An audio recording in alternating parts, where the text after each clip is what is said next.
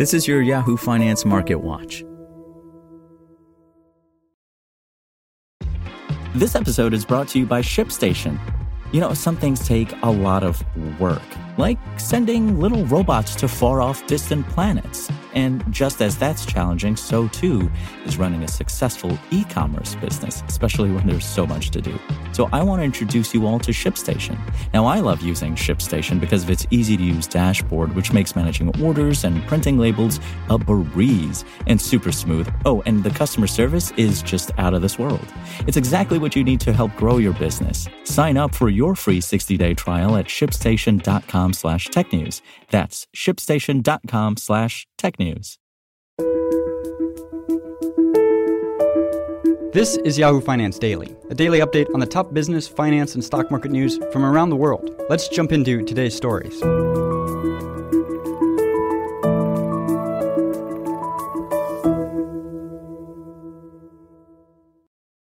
Stocks were mostly lower on Tuesday, with technology stocks leading the way lower as investors digested commentary from Treasury Secretary Janet Yellen around the possibility of higher interest rates.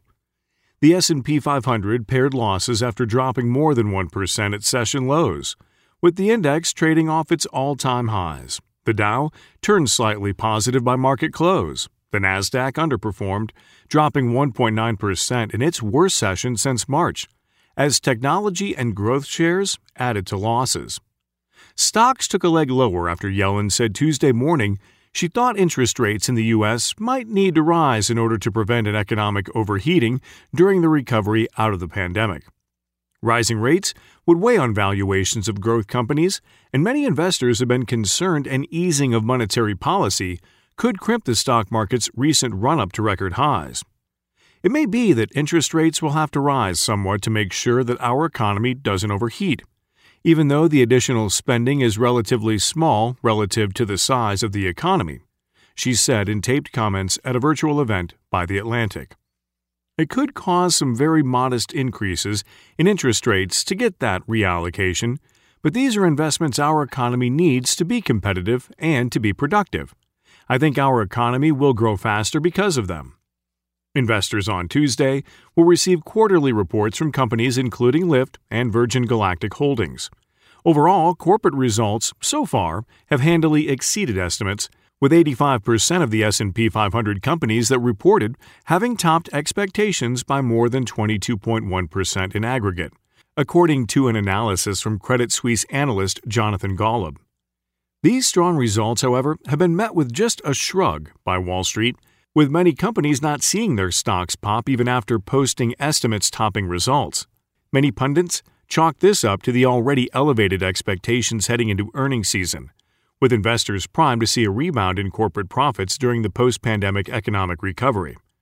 The numbers were good, but Wall Street response was neutral at best. When the best earnings growth since 2010 spawns a yawn, it's pretty clear that perfection is priced in. Hillary Kramer, Chief Investment Officer for Kramer Capital Research, wrote in an email Monday, "While there's no seasonal sell signal flashing, there is no immediate reason to buy either. This is a great opportunity to review your positions, make any adjustments, and then retreat to the sidelines for the next few months. Stocks are also entering a seasonally more stagnant period for gains, and with earnings reports winding down, investors over the next couple months will be left to react to developments around monetary policy and possible tax changes rather than on specific company fundamentals," Joe Fahmy, managing director of Zor Capital, noted Monday. "I'm still bullish longer term, but just cautious over the short term," Fahmy told Yahoo Finance. "I'm thinking one of two things happens from here. Either growth stocks stabilize and lift the markets higher, or the weakness beneath the surface brings the market lower. And I'm leaning toward the latter for several reasons. The main one is what happened over the last couple of weeks. So many mega-cap tech stocks reported remarkable earnings. But as I like to say, it's not the news, it's the market's reaction to the news. And they were sold off, which was telling me that the big institutions are selling into strength right now. Others also suggested markets might be set to churn in the near term. I think what we're looking for is potentially something more like March, where we chopped around a bit and digested February's moves. We're going to chop around a bit and digest April's moves.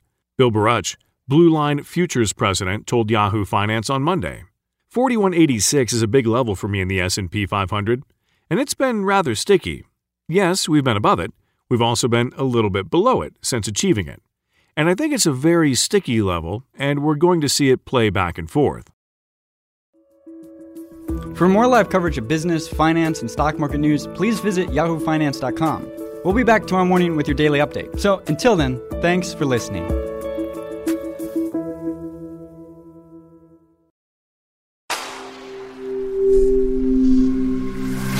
Spoken Layer. Want to learn how you can make smarter decisions with your money? Well, I've got the podcast for you. I'm Sean Piles, and I host NerdWallet's Smart Money Podcast. Our show features our team of nerds, personal finance experts in credit cards, banking, investing, and more. And they'll help you make the most of your money while cutting through the clutter and misinformation in today's world of personal finance. You'll get clarity on strategies to help you build your wealth, invest wisely, shop for financial products, and plan for major life events. Listen to NerdWallet's Smart Money Podcast wherever you get your podcasts.